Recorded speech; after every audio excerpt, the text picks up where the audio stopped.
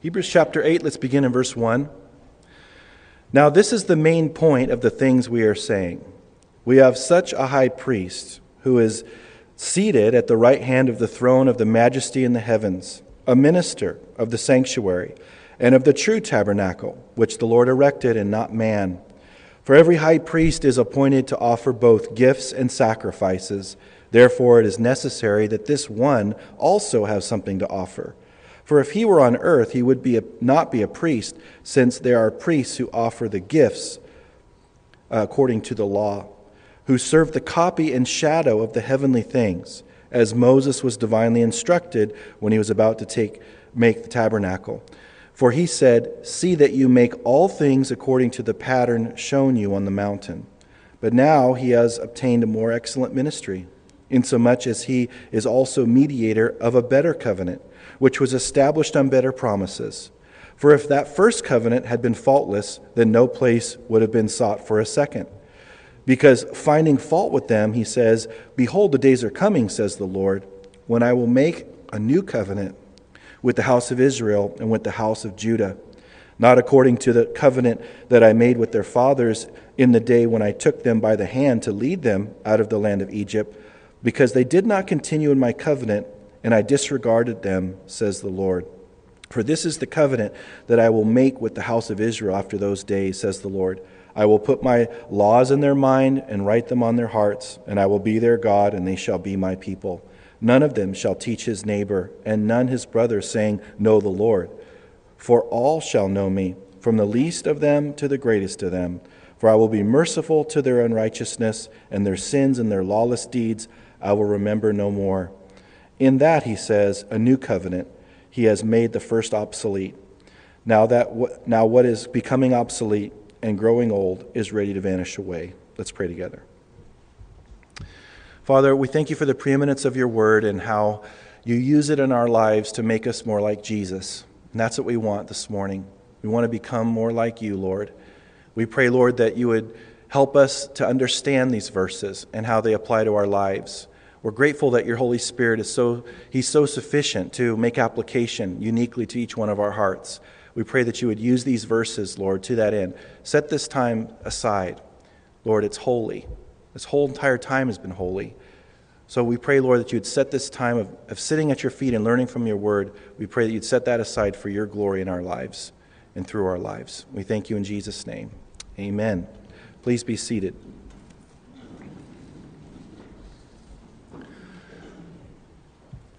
Today we're going to look at the superiority of the new covenant. There was an old covenant that God made with Israel, which was conditional. And it's usually described as, if you do this, then this will happen. If you don't do this, then this will happen, and so forth. Very conditional. There's also a new covenant, which God made with Israel. And because we're Gentiles, those of us that are Gentiles, we've been grafted in. And so we get the benefits of that covenant. It's, of course, to us as well. Because God had in mind that to save all of mankind, that the promise to Abraham was that his descendants would be multiplied, and that God would be seen and known in this world through Abraham. And because we're sons of faith and we're sons of Abraham as well. So these entire covenants that we've seen up to this point, in the Old Testament and so forth, they're very important. And the New Testament describes a whole entire new covenant.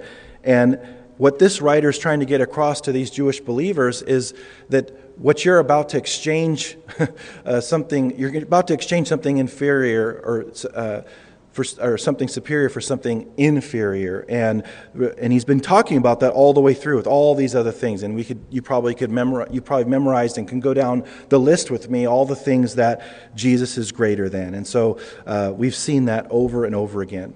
Now, this new covenant, contrasted with the old covenant, is very profound, because it's entirely different in so many different ways. And that's what the writer's really getting at, because the old covenant was written as the letter of the law, in ink, so to speak. And then the new covenant is written in the Spirit, or with the Spirit.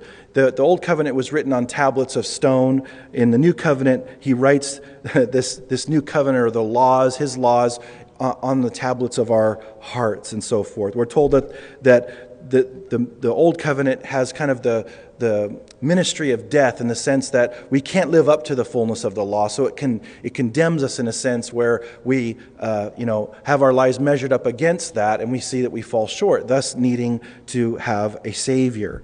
But the New Covenant shows a ministry of the Spirit. And there's so many different things. You do a study on contrasting the Old Covenant with the New Covenant. The New Covenant is so much better. He even calls it better in our passage. But before we get into our verses this morning, I want to look at the New Covenant contrasted with the Old Covenant from another passage that's complementary. And I want us to hold our place here. And if you would just turn to 2 Corinthians chapter 3, we're going to look at what the Apostle Paul says by the Spirit related to these things. So if you hold your place there, turn to 2 Corinthians chapter 3.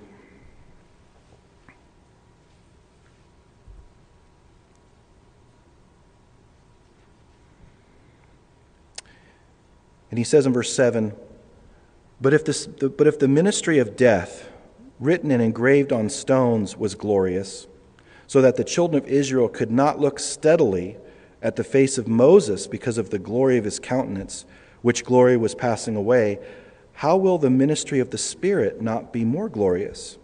For if the ministry of condemnation had glory, the ministry of righteousness exceeds much more in glory. For even that was made glorious, or even what was made glorious had no glory in this respect because of the glory that excels, talking about the New Covenant. For if what is passing away was glorious, what remains is much more glorious.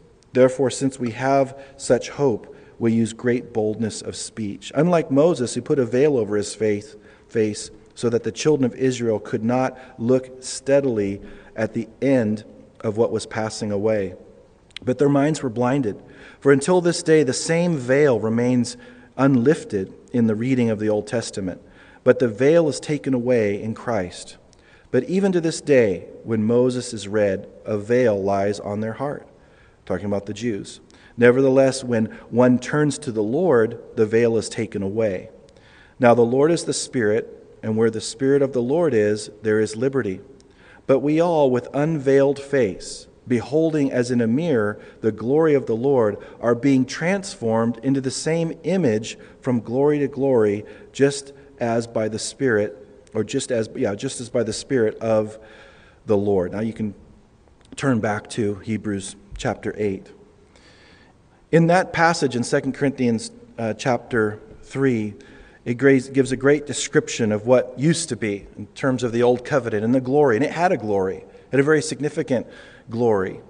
But he's talking about in that passage the reality that because of the Spirit's ministry in our lives, He transforms us from one stage of spiritual development and growth to another and makes us more and more like Christ. And He does that through the Spirit because we've appropriated or received the ministry of the New Covenant. And we have the ministry of the Spirit in our lives, the law of the Spirit. And so it's a beautiful thing, and it's worthy of greater study, and we don't have time for it here at all.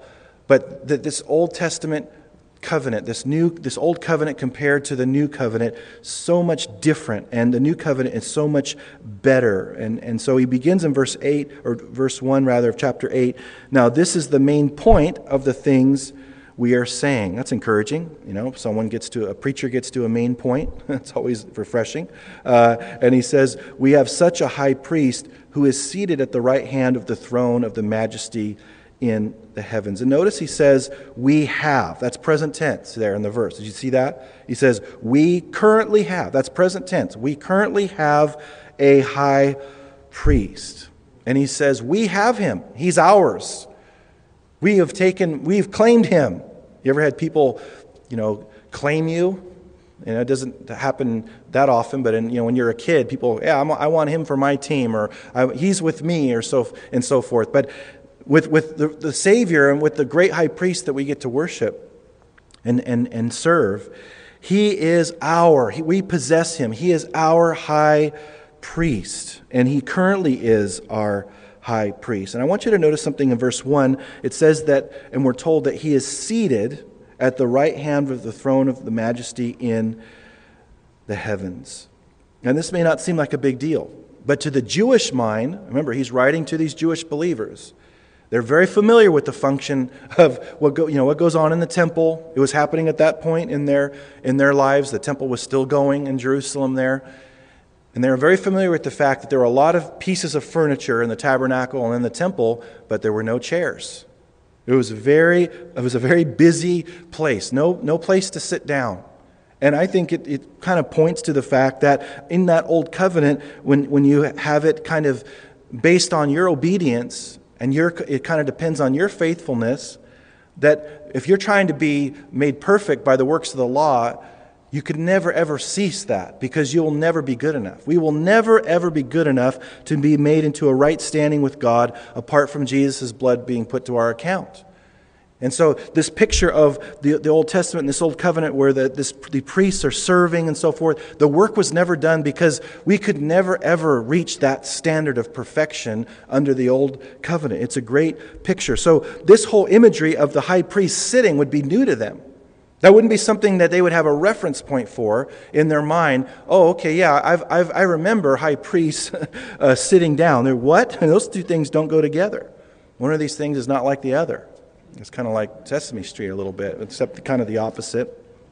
I won't bring in Elmo into the discussion. That wouldn't be proper. But they could not possibly imagine this high priest being able to sit down. And so he sat. And the only other time we're, to my knowledge, told that Jesus isn't sitting in heaven is when Stephen was martyred. And Stephen said, "Look, the Son of Man is standing at the right hand of God."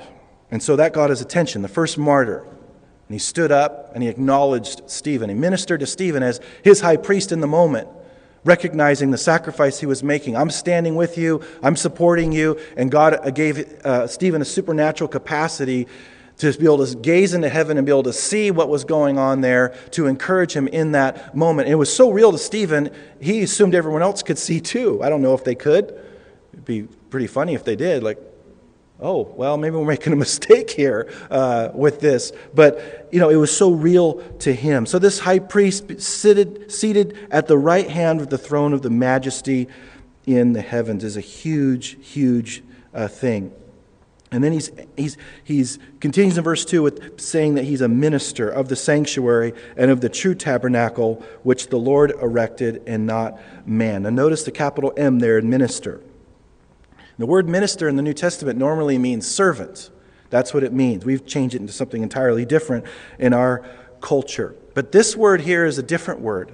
It's the word from which we get our word liturgy. It's talking about someone that serves in a kind of a religious capacity as an official office in the things of the Lord, or like a priestly office. That's the Greek word that's used here. And it's speaking of Christ's present ministry as high priest. So often we think about the Gospels and what Jesus did for us and his public ministry and so forth, but not often do we think about his present ministry. He has a very active present ministry going on, and that's the ministry of being our high priest there. And so that's what he's doing. He's taking care of the sanctuary in that sense, where he's being a minister, he's doing his duty, so to speak, and it says there in the middle of verse 2 that he does that in the true tabernacle, which the Lord erected and not man. So this is speaking of heaven, of course. And we've referenced this up to this point, talking about that the tabernacle and the temple was a model. They were models of heaven. And God gave Moses very specific instructions. And he's going to reference it a little bit later, related to how it should be built. And it was supposed to be built exactly how God laid out for it to be built for very specific reasons. It was all pointing to something. It was all pointing to the fulfillment that we get to enjoy related to our high priest and so forth. And he says in verse 3, "For every high priest is appointed to offer both gifts and sacrifices. Therefore it is necessary that this one also have something to offer." So if you're going to be a high priest, you have to have something to offer. Half of your role as a priest would be to represent the people to God. and the other half was representing God to the people. And it all was encompassed in the function of the high priest, or a priest, even a lower priest, and so forth. So he's saying what Jesus is, as high priest, is offering something on our behalf right now. Just because he's not offering the same type of offerings that the Levitical priests at that time were offering, it doesn't mean that he was offering any or engaged in the offering of gifts any less. And that's what he's zeroing in on. So he's offering gifts right now. And what is he offering? What gifts? Prayers, intercession. Again, Jesus is currently our high priest, and we've already looked at the verse where he's saying that he always makes intercession for us, and that means that he is currently our mediator. 1 Timothy chapter 2, verse 5 says that there is one mediator between God and man, the man Christ Jesus. And so we've already covered that he gives us access to the throne of grace, being our high priest, already passed through the heavens, giving us access. Of course, the rent temple veil communicated that we have total access. He rent that from top to bottom, showing that God initiated it, and it was God's idea, and so forth. And so now he's getting even more specific.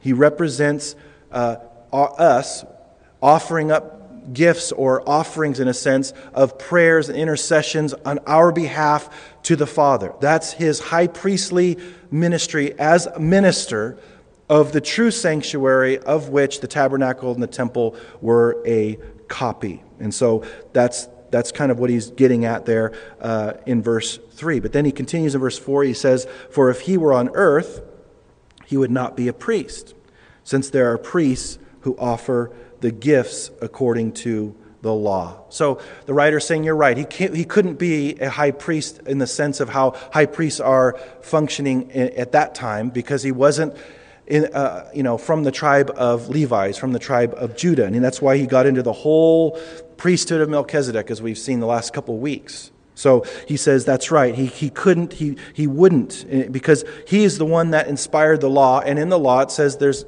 very specific requirements for the priests, the Levitical priests, to function in the way that they function. So he said if he wouldn't be a priest if he were here, but he's engaged in a priesthood that is not on this earth.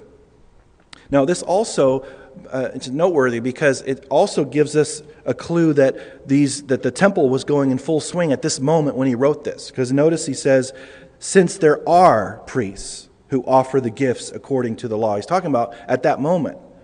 The priests were still functioning in the sanctuary, in the temple, and they were still offering gifts at this point. As I said from the beginning, this is like 3 or 4 years from the destruction of the temple under the Roman general Titus there. So that gives us confirmation of that. And then he uses the present tense also in verse 5. He says, "Who serve," that's present tense, "who are currently serving the copy and shadow of the heavenly things, as Moses was divinely instructed when he was about to make the tabernacle. For he said, 'See that you make all things according to the pattern shown you on the mountain.'" Now I want to call your attention to 3 words in verse 5. And they're the words copy, shadow, and pattern there. You see the word copy there at the beginning of verse 5, and then shadows right after that. And then at the end of verse 5 it says that you make all things according to the pattern shown you on the mountain. And these Greek words are engineering terms.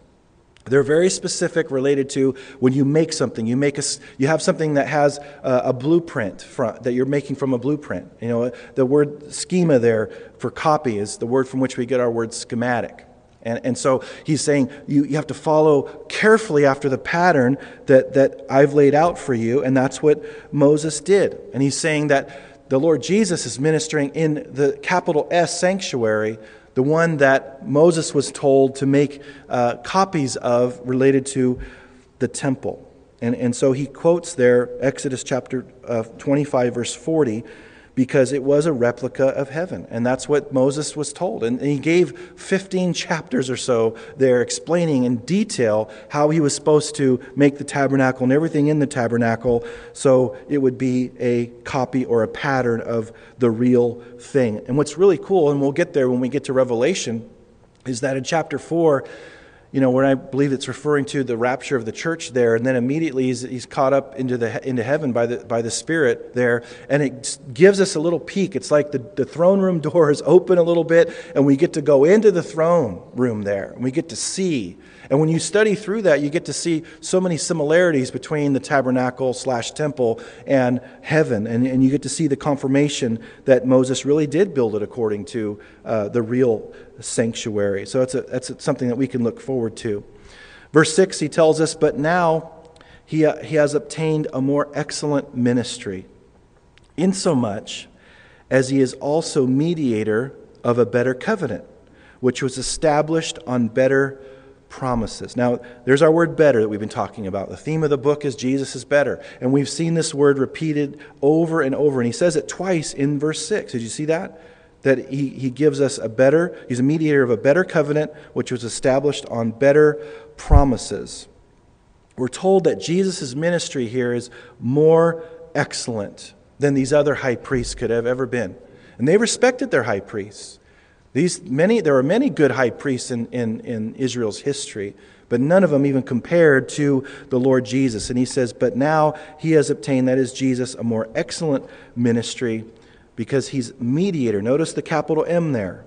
Capital M, mediator of a better covenant because he has established them on better promises. Because God has promised eternal life. He's promised to come into our lives when we surrender our lives to Him and we're born again and we're born spiritually.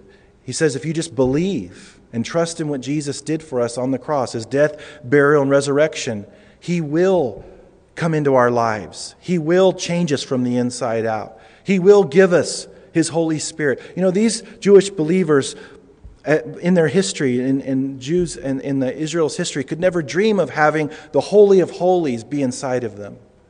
I mean, to us, we just pass over that. But to them and the Jewish mind, thinking of the fact that their high priest could only go into the Holy of Holies, that's the only man that could ever go in, and that once a year, and that after sacrifices were made for his sins, to think that we could be the Holy of Holies and have God's Spirit live inside of us, that would just be like a bomb going off in their minds.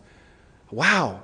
And God promised that. And so much of what's wrapped in the New Testament or communicated in the New Testament is the fact that He gives us His Spirit. And that's what He's really getting at, the ministry of the Spirit in our lives. And that is so precious. And it's based on promises that the old covenant could never accomplish, could never provide. But the new covenant does. And so that's a huge encouragement for us. We are in a better covenant. We can't just translate everything over from the Old Testament into the New Testament. There are things that were specifically for the Jews.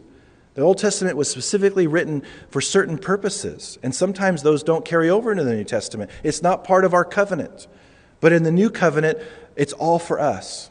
And there are some things that are repeated in the New Covenant that were stated in the Old Covenant and so forth, but so much of it is all brand new. That's what Jesus' ministry represented, new wine, new wineskins, a whole new way of approaching God, a whole new way of God dealing with man, and it's just a beautiful thing. So we are part of a better covenant established on better promises. And then he goes further in verse 7, he says, "For if that first covenant had been faultless, then no place would have been sought for a second." And that's a good point. Why would God mention a second covenant if the first covenant was flawless? Well, the obvious answer is He wouldn't. He wouldn't have promised a second covenant or a new covenant if the first one was all sufficient for everything that God wanted to do in and through our lives. Jeremiah chapter 31, he's going to be quoting from there, the next few verses up to verse 12. That was written hundreds and hundreds of years after the law was given. And in that set of verses, and we're going to look at in a second, it gives very specific information related to a brand new covenant that God would make with His people. And it's a beautiful thing. And as we read these verses, I want you to be looking for two words repeating over and over again. And it's the words, "I will." Very important for us to see. In Jeremiah, God gives all these things that he's going to do with this related to this new covenant, and he describes it with 2 words over and over again, 6 times. I will, I will, I will. So look for it as we read. Let's read in verse 8. He says, because finding fault with them, he says, behold, the days are coming, says the Lord, when I will make a new covenant with the house of Israel and with the house of Judah, not according to the covenant that I made with their fathers in the day when I took them by the hand to lead them out of the land of Egypt, because they did not continue in my covenant, and I disregarded them, says the Lord. Now notice in the middle of verse 9, he says, because they did not continue. See, it was conditional on them. It was conditional on their performance. And that's different than the new covenant, and we'll get to that in a moment. But he says in the beginning of verse 8, because finding fault with them. Who's them? The Israelites, the Jews. Because they couldn't keep the old covenant. They couldn't keep the law of Moses. All 613 of those laws demonstrate that we need a Savior. We can't live up to that standard. Paul talked about just how difficult it would be to try to be justified or acquitted by using the law of Moses. You could never do it. And so they failed. And God said, because they did not continue, I disregarded them. And that's why he's promising a new covenant. Now he's going to list, as we keep reading from Jeremiah there, he's going to list 3 benefits of the new covenant. And of course there's many more, but we want to note those in verses 10 through 12. The first one is he's going to give us an internal law. He says in verse 10, for this is the covenant that I will make. Notice, I will. Did I miss the I will there in the other verses? I think I did.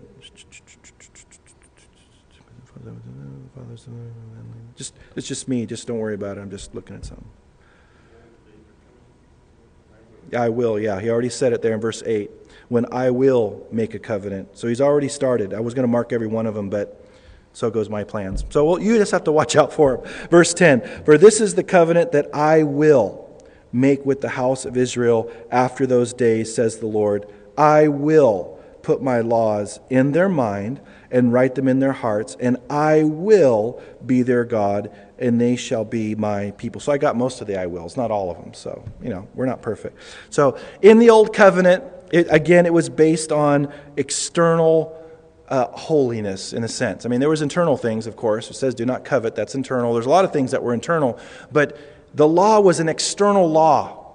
And as we've seen personally, no outside law can change the heart. You can do things outwardly, you can do actions to a certain point, but it can't change the heart and have the proficiency that if we could put the penal code into our hearts and then the penal code could give us the power to obey that penal code, then that would be so much superior than having an external penal code that we have in our culture today. And so he's saying this old covenant, that was an external law that was given for that. And it had its place, it had its purpose. But it could never, ever be superior to a law that comes inside of us and make us holy from the inside out. That's why legalism doesn't work. Man-made rules for holiness usually deal with external rules that man makes up. And man is so happy to connect the dots for people. You can't do this, you can't do that, you can't. I'm talking about beyond what Scripture says. And they micromanage it to the nth degree. You can't do all these outward things and so forth because we're trying to make you holy. You can't be made holy from the outside in. You can only be made holy from the inside out by the Holy Spirit. Convicting you of sin, bringing forth His Word that you've already planted in your heart, bringing that out and bringing that to your remembrance, giving you the motivation, giving you the heart to want to please God, giving you the power to live a supernatural life. The Old Covenant could never deliver on that. The Old Covenant could never get that done. But now, we're told in Romans chapter 8, verse 2, we're talking about a new law. God's revealed a new law that's at work, the law of the Spirit. And he talks about, if by the Spirit I die to these things, then I'll have victory. And then in Galatians we're told if we walk in the Spirit, we will not gratify the lusts of the flesh. He doesn't do it the other way around. We don't You have to start with the Spirit, and then He changes the outward and the inward. And so the law of Moses could never do that. Just like we saw in 2 Corinthians chapter 3. The Spirit transforms us from glory to glory. Interesting that he's talking about the Spirit in 2 Corinthians 3 in the context of the Old and New Covenant. And here he's talking about the significance of the Holy Spirit related to the Old and New Covenant. The Holy Spirit's the key. He's the one that gives us the capacity to obey. And that is a ministry that happens inside of us. He works inside of us. I could be in Blockbuster. I know they're going out of business, and it's hard to find one these days sometimes. But you go into a video store, and someday we'll have to tell our youth what that was like, because they'll have no idea what we're talking about with the video store. And you go into a video store, and you're looking at these different covers, and most of those you can't even look at, just the surface level, you can't look at them. But you don't need to be taking around some kind of list of rules. Okay, my pastor said I can't have this, and I can't look at that, and I can't look at that, and I can't look at that, and so forth. You don't need that. You don't need an outward set of man-made rules. The Spirit says, no, that's not for you. But so-and-so says they watch that. That's not for you. But I used to watch those kind of things later, or earlier, remember that? God, that's not for you. He's so specific. He speaks to us and said, that grieves me. That doesn't please me at all. I mean, He does so much more than any external law could ever do, because He customizes it. How many of us know here how well God can customize conviction uniquely for us? And He says it so perfectly where there's no wiggle room.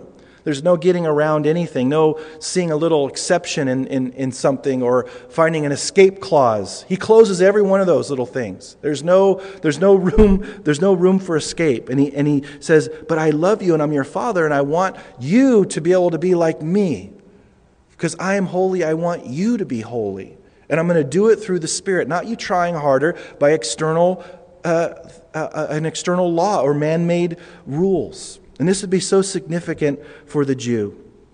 They couldn't carry around. We carry around Bibles all the time. But they couldn't carry around they didn't carry Bibles. They could only go into synagogue and hear the law read. They couldn't take it. So this is even further removed for them, because they could not even imagine taking God's word around with them. But now the Holy Spirit comes inside their life, and He brings forth those things that they need to know and think about, because He brings those things to our remembrance. So that's one of the benefits of the new covenant, an eternal law. Secondly, in verse 11, He gives us the second benefit. And what it is it's the universal firsthand knowledge of the Lord. He says in verse 11, none of them shall teach his neighbor, and none his brother, saying, know the Lord, for all shall know me, from the least of them to the greatest of them. That's the beauty. He wants everybody to have a first-hand knowledge of Him. As it's been said, God doesn't have grandkids. Either you know Him as a son or daughter, or you don't know Him. He doesn't want a long-distance relationship. Those aren't healthy even in our world. Long-distance relationships don't work out very well. He doesn't want a long-distance relationship with anybody. He died to give us access and have that intimacy with Him. And He's promising through this new covenant something that the old covenant could not do. That I'm going to provide a universal first-hand knowledge where people can engage me and know me, and they're not going to just hear about me. God doesn't want you just to hear about Him. If you're here today and you don't know the Lord, He doesn't want you just to know about Him. There's a lot of people who think they're on their way to heaven because they know about God. They believe in God. They're religious. They don't know Him, though. Jesus said, depart from me, I never knew you. We have to have a personal, intimate, one-on-one relationship with Him. He knew that couldn't happen like the new covenant can make happen with the Old Testament. And so that's been God's heart all along. Know the Lord. And that just shows His heart of how close He wants to be with us. He wants to be very close. And often with all of us, there are times where He's beckoning us to spend more time with Him. He wants us to have more of a personal relationship, but we try to keep Him at a healthy distance. There's no such thing with God. The more distance we have between Him and us, the more unhealthy it is. The third benefit of the new covenant, and there are many more, of course, but that we see here, is the complete removal of sin. He says in verse 12, for I will be merciful to their unrighteousness, and their sins and their lawless deeds I will remember no more. This means a lot. I mean, think about the times where you've sinned against somebody and you've asked for forgiveness. You confess that, you ask for forgiveness, they've forgiven you, and then they never bring it up again. Isn't that wonderful? They never bring it up when they could. When there were times where they had every opportunity to rub your nose in something that they supposedly forgave you of and bring it up and reference it, and they didn't. And they never do ever again. That's a valuable friend. That's a valuable relationship. But what could mean more to us in a relationship than God in that relationship, having Him not remember anymore or bring these things up? Aren't you glad He doesn't bring those things up? You've never had, and nor have I, ever had the Lord say, hey, 10 years ago, you sinned and did this. He's never done that. He's never ever referenced our past sins to us because He said, I will remember them no more. He's not going to bring them up. It doesn't come into our current equation. He doesn't work through that. And so it's a beautiful expression of God's heart, but it comes through accepting and appropriating the new covenant. And then He says in verse 13, in that He says, a new covenant, He has made the first obsolete. Now what is becoming obsolete and growing old is ready to vanish away. By virtue of the fact that He uses the word new, the writer is saying that automatically means that the old is obsolete. And the word new there is an interesting word. It's not just new like we think, like something brand new that no one's ever seen. It's more of a improved, like new and improved. You know, it's something that is better. It really has better at the essence of it. It's saying it's superior in every way, and it's made the first obsolete. And then he says, now what is becoming obsolete and growing old is ready to pass away. Very interesting. It's prophetic because it's about to pass away in their lives. I mean, that temple's about to be destroyed. And just like Jesus prophesied, not one stone would be left on another, that was 3 or 4 years from this point. So I don't know if God had given the writer that knowledge and known specifically, but he wrote it by the Spirit, and obviously the Spirit knew, but he's saying it's ready to vanish away. Now, there, like I had mentioned, since the cross, there were 15 high priests up to this point, and they were all illegitimate, because when that temple veil was rent, that communicated total access. You don't have to go through any other mediator from now on. You just go through Jesus. And so, but it took a while for God to finally put an end to that. They wouldn't put an end to it, so He put an end to it and allowed them to be conquered by the Romans. Now, as I close, or at least begin to close, it's just, I'm starting my descent. I want to encourage you in a couple truths. And the first truth is that sometimes as believers, we understand that we're in the New Testament, the New Covenant. We're under the New Covenant there. But we don't always treat the New Covenant like it's the New Covenant. We kind of sometimes can treat the New Covenant like the old one. Also, I want to encourage you that God has promised the New Covenant in the context of suffering. So I want to deal with the first one here. God wants us to treat the New Testament, the New Covenant that we're in an appropriate way, not treat it like the old one. What do I mean? I mean, we need to remember the I wills, the 6 I wills that we saw. That's the one. If you can encapsulate the difference between the New Covenant and the Old Covenant, it's God saying, I will, I will, I will, I will, I will. Because the Old Covenant, again, was if this, then that. It's almost like a math equation. If you do this, then that. If you don't do this, then this. It was very conditional. But the New Covenant here, He's saying something entirely different. He's saying that I'm doing it. I will, I will, I will. I will do all of it. And that's what Jesus is trying to get across as He's unveiling the New Covenant to the disciples. He's talking about the fact that it's God that is doing all of this. And it's based on God's righteousness and not our own righteousness. The work that He wants to do, and He wants us very fruitful. He wants us very busy about His business. Ephesians chapter 2, verse 10 says that we've been created in Christ Jesus for good works. that he's prepared beforehand that we should walk in them. So he wants us very zealous for good works. We're told that over and over in the New Testament. But we do that by allowing him to bear fruit through our lives. We don't do it in our own strength and our own power. That's self-dependence. In John 15:5, he said, apart from me, you can do nothing. And he talks about abiding and making our home or remaining or living and existing in him and letting him live his life through our lives. But sometimes we can do this goofy thing because we weren't maybe in Judaism at some point in our past, but we were maybe in a religious environment where the focus was on us. It was communicated to us that we're the initiators and God's the responder in our relationship with him, instead of how the New Testament teaches that he's the initiator and we respond as a life, with a life of worship to him. Like 1 John tells us that we love him because he first loved us. We don't live our lives trying to get him to respond and trying to get him to love us more or accept us more based on what we do or don't do. That's the old covenant. That's treating the new covenant like it's the old covenant. I will do it. And so I want to encourage you today, if you're relating to God based on what you do, you're missing out on so much of what God has in the new covenant.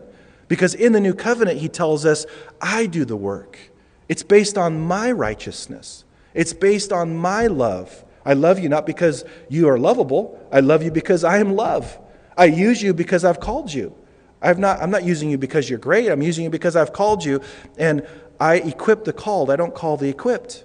And so he's saying, I want to do the work through your life. It's by my grace. It's by my power that I do anything through your life. Quit treating the new covenant as if you're in the old covenant. It's not you do this and then he does this. And of course there is responsibility. There's a stewardship. There's responsibility. He gives us responsibilities. But he works those things through our abiding in him. And then he is glorified. Remember that fruit is always for other people's enjoyment. It's not supremely for our the tree's enjoyment. The tree doesn't enjoy the fruit. People from without come up to the tree, take the fruit, and they enjoy it. The fruit of the Spirit is for other people to enjoy. It's not supremely for us to enjoy, even though we do have an abundant life from that and we enjoy, what God's doing in and through our lives. It's supremely for other people to enjoy. So it's based on his faithfulness for other people to enjoy versus based on things that we do to have an earthly inheritance, like the Jews, or to have some kind of standing or approval from God. Second, the context in which he promised the new covenant was a context of suffering. The context of when Jeremiah prophesied those verses that we read is the context of Israel, the southern kingdom specifically, getting ready to be conquered by the Babylonians. And Jeremiah is prophesying to them for 40 years. We're told he's the weeping prophet. We refer to him as the weeping prophet. Didn't have one recorded convert, was faithful all the way to the end. And he prophesied all of these things about the new covenant right before they get conquered by the Babylonians. And what did the Babylonians do? They destroyed the temple. Sounds familiar. Sounds like these Jewish Christians here are about to have their temple destroyed. So right in their darkest hour, God comes in. Doesn't have to do it at this time. He could have done it when they're already in Babylon. He does it at this time, and he tells them around the time where they get conquered, he says, I'm going to do something new. I'm going to give you a new covenant. And that covenant's not going to be like what you've experienced. He's giving them hope even in the midst of their failure, even in the midst of them falling short. He gives them great grace by giving them a word from him that talks about that God's not done with them. God's not done with you today. The second example is in 1 Corinthians 11, where Jesus said to his disciples at the Last Supper, he says, take, eat, this is my body, which is broken for you. Do this in remembrance of me. In the same manner, he also took the cup after supper, saying, this cup is the new covenant in my blood. This do as often as you drink it in remembrance of me. For as often as you eat this bread and drink this cup, you proclaim the Lord's death till he comes. That's the night of his betrayal. That's just like in Israel there. Right before the Babylonians came and conquered, God gave them hope. He spoke in the midst of their difficulty and trial and failure. He gave them hope and a word that they needed to hear about their future. Here, the night of his betrayal, Jesus is doing the same thing. And he's ironically talking about the same thing, the new covenant. And he's about to be betrayed. They're all going to be scattered. Right in the context of that, he speaks hope and he speaks encouragement about the new covenant. And he says, I'm sealing this new covenant. Can you imagine the disciples that were tracking with what Jeremiah said? Hear him say that word, new covenant. This is it. This is what Jeremiah was talking about. This is when you're starting the new covenant that he prophesied about all those years ago. This is the time. He's starting something brand new with them. He's starting a new covenant and he's sealing it in his blood. And why is that an encouragement to me? Because it shows me his heart. It shows me that when people are struggling and when they're even in the midst of their great failure, he comes in with a perfect word for them to encourage them and say, this failure is not what's going to be written above your lives forever. My grace is greater than all of your sin and failure. And I'm going to give you hope. And in the midst of, right before the disciples are going to fail miserably, and they're going to go every which way, and Peter's going to deny the Lord and all of that. He's right before that, he says, the new covenant is sealed by my blood. And then he says at the end of verse 26, he says, and do this to proclaim the Lord's death till he comes. Well, he can't come if he's still dead in the grave.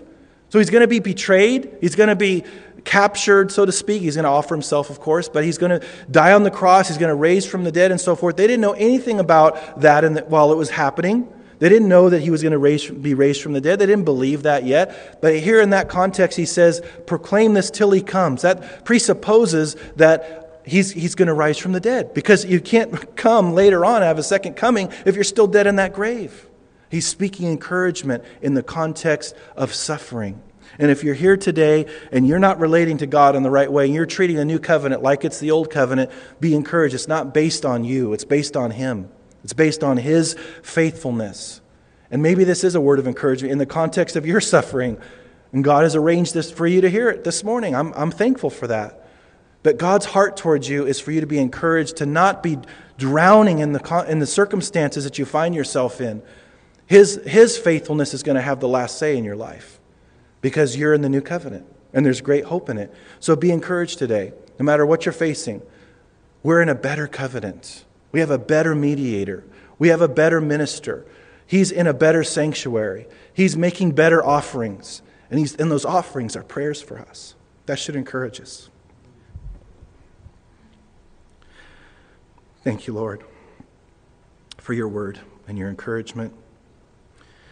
We thank you for the depth of your holy word, Lord. Encourage your people today. Thank you for speaking that word in the context of incredible suffering and failure. Lord, we hate failing you. We're aware of our failures. Thank you that your grace is greater than all of it. Thank you that you're patient and you're merciful. Encourage us, Lord. Encourage us in how faithful you are, and how our relationship with you is so anchored in who you are and not in how we fail. Lift the heads of your people this morning, Lord. Thank you. In Jesus' name.